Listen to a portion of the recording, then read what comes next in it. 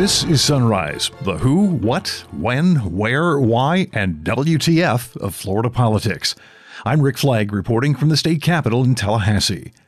Today on Sunrise, the governor plucks victory from the jaws of defeat after his own party announced they were postponing a big fundraising dinner. It's back on. Ron DeSantis, meanwhile, asking state lawmakers to pass a bill requiring private employers in Florida to use the federal E-Verify system to screen all new hires and make sure they're in this country legally. But some of the biggest industries in Florida are gearing up to stop it. Last week, the governor said he supports a new law that would allow college athletes to ignore NCAA regulations and make money off their own images and likenesses. But that law may not be needed because the NCAA has read the writing on the wall. Florida's Attorney General wants lawmakers to crack down on vaping. Ashley Moody says it's showing up in elementary schools now, and she wants new laws to stop companies from marketing to kids. That's at a very minimum. We'll also check out your calendar of events on the political scene, and as always, we'll close out today's show with the latest installment of The Adventures of Florida Man.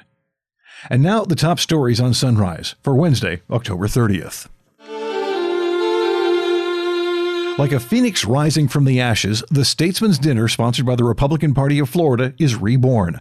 On Monday, the party decided to postpone the annual fundraiser. It was a huge embarrassment. They couldn't get a high-profile guest speaker. They were having trouble selling some of those high-priced seats. But 24 hours later, Governor Ron DeSantis announced they were back in business. I can announce today that on December 7th, the Republican Party of Florida is going to have its annual Statesman's Dinner. And the keynote speaker for that Statesman's Dinner will be the President of the United States, Donald J. Trump. And I think that it will be one of the most successful Statesman's Dinners we've ever had. The governor's announcement caught just about everyone off guard, including the President of the Florida Senate, Bill Galvano. Yeah, that was an announcement of first impression for me as well this morning.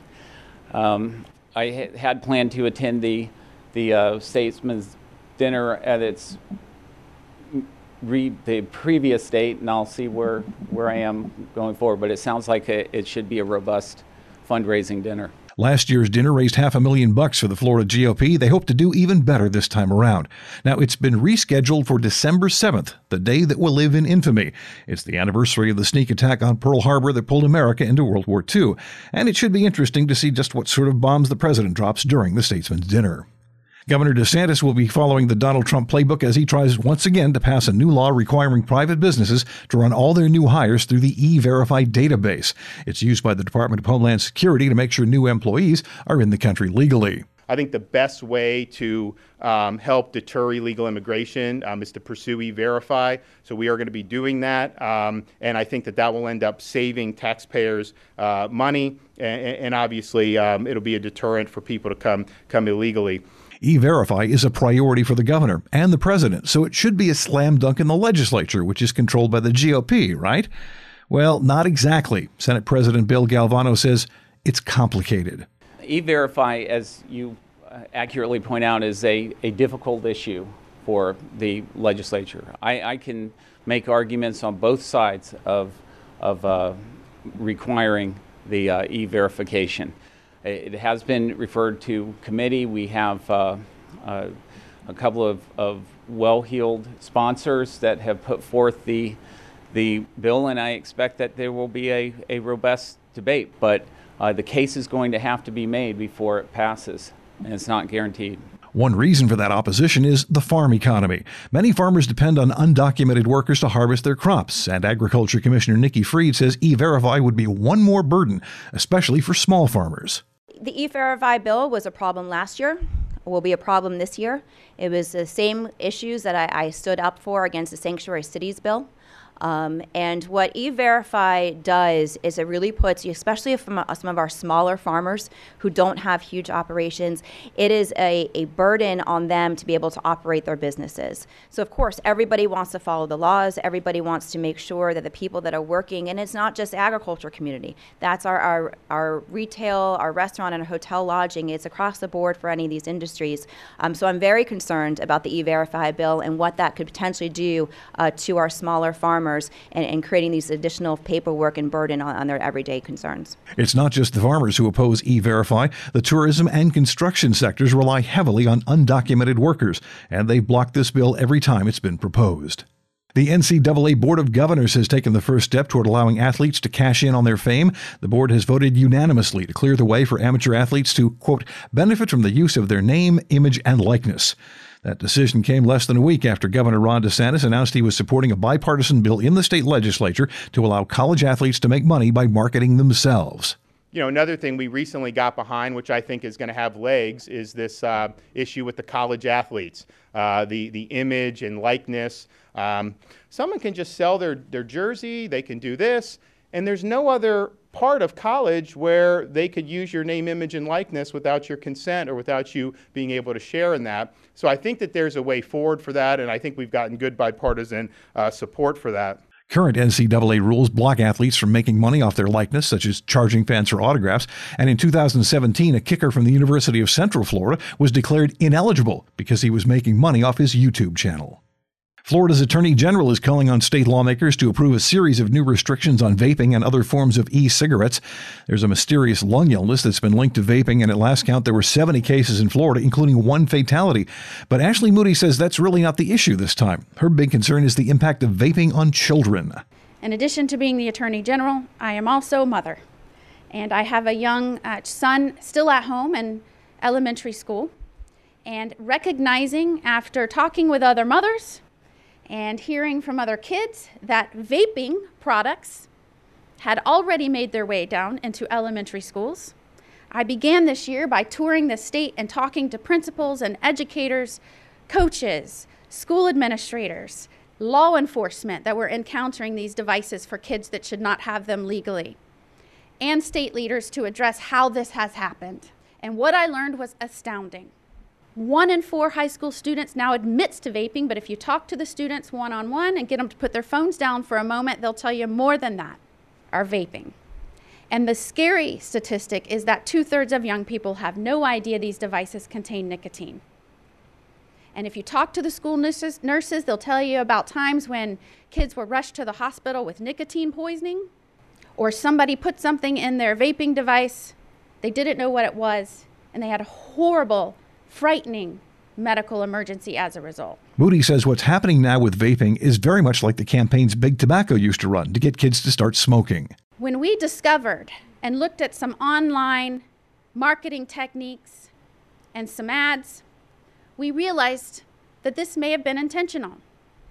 And I refuse, as a mother and as Attorney General, to sit on my hands and watch while the next generation becomes addicted to nicotine. I decided to look further into whether or not our children were being directly targeted. And so I launched an investigation into over 20 vaping companies that do business in the state of Florida to determine whether they are using age verification processes, whether they are directly targeting minors.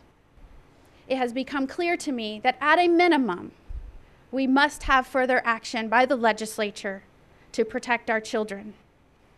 At a minimum, we need to be looking at whether flavors in vaping products should be allowed in the state of Florida. Cotton candy, bubble gum, Captain Crunch are all flavors that are used. And studies have shown it is what primarily attracts children to this habit. Vaping is illegal for minors in Florida, but Moody says the laws are confusing and sometimes contradictory, so she wants the legislature to crack down. We have to make sure that companies that are selling these products are ensuring that it is sold to those that are legal, that it's not children. And so there should be a 2-factor verification process of age, both point of sale and point of delivery. We need to make sure we have sufficient marketing resources in place for Tobacco-Free Florida to do a campaign. We saw the success with smoking traditional combustibles. It can be replicated. Our legislature just needs to make sure the funding is there. We also need to better coordinate our response by law enforcement. At this time, there are conflicting statutes as to how law enforcement is supposed to respond when they find children illegally in possession of these devices. And probably not surprising to you, none of these, whether it's community service or a fine, include an educational component of the dangers of vaping and nicotine to the developing juvenile mind. At a minimum, there needs to be a consistent response, and it should include education that lets children know and their parents about the dangers of vaping, especially to juveniles and the developing brain. And finally, I believe the legislature should be clear. Absolutely no targeting of minors in advertising or marketing. There should be an explicit direction from our legislature to companies preventing them from targeting our minors. Vaping is not her only concern when it comes to substance abuse. Moody also plans a continued focus on the opioid crisis during the upcoming legislative session. It's killing an average of 17 Floridians every day. On the political agenda today, the State University System's Board of Governors will take up a series of budget and funding issues. The committees meet starting at 8:30 in the morning. The full board convenes at 4. That's at the University of Florida in Gainesville. The Lee County Legislative Delegation will meet as it prepares for the 2020 session. That's at 9 a.m. at Florida Southwest State College in Fort Myers. Meanwhile, the Collier County Legislative Delegation also meeting at 9. That's at North Collier Regional Park in Naples. The Florida Education Association will continue a bus tour focused on calling for increased education funding. They'll be at Bell Elementary in Bell, Southside Elementary in Stark, and the Alachua County Education Association in Gainesville. The Southwest Central Connector Task Force will be meeting to review a proposed toll road from Polk to Collier counties. The meeting starts at 10 at Polk State College in Lakeland. Senator Randolph Bracey and Orlando State Attorney Aramis Ayala will hold a news conference today to discuss a bill that would prevent young children from being arrested except in extreme circumstances. That conference starts at 11 in the Orange County Courthouse. The state's Restoration of Voting Rights Work Group meets at 2 p.m. in the Knott Building across the street from the state capitol. They're still trying to figure out a constitutional amendment that restored voting rights to felons who completed the terms of their sentences. And Susan McManus, a longtime political science professor at the University of South Florida, will speak about political trends and the 2020 elections during a dinner meeting of the Tiger Bay Club of Southwest Florida. It starts at 5:45 in Fort Myers. And time now for the new adventures of Florida Man and his brand new sidekick, Florida Girl. Deputies in Collier County say a 14-year-old Florida girl walked up to a man who was dressed as Donald Trump and punched him in the jaw while her friends recorded it.